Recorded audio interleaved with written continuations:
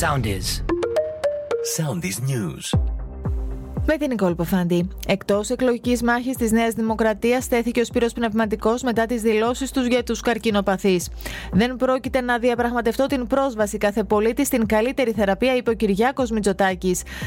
Βυθίζεται ιστιοφόρος στις κολυμπήθρες της Σπάρου. Επενδυτική βαθμίδα είναι μάλλον απίθανο, αλλά ψήφος εμπιστοσύνης και προαναγγελία αναβάθμισης στις αρχές Δεκεμβρίου είναι αυτό που αναμένει η Αθήνα από τη σημερινή αξιολόγηση της Fitch.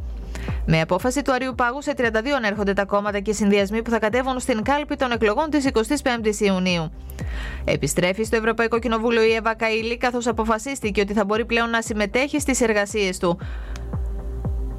Ανοίγει ξανά σήμερα η πλατφόρμα για τις αιτήσεις κοινωνικού τουρισμού στις 5 το απόγευμα. Θα δέχεται αιτήσεις μέχρι την Κυριακή 11 Ιουνίου στις 23:59. Συμφωνία επετεύχθη στους δύο βασικούς πυλώνες της μεταρρύθμισης ασύλου και μετανάστευσης της Ευρωπαϊκής Ένωσης. Στο Συμβούλιο Υπουργών Εσωτερικών της Ευρωπαϊκής Ένωσης, που συνεδρίασε στο Λουξεμβούργο, θεσπίζεται υποχρεωτικός μηχανισμός αλληλεγγύης.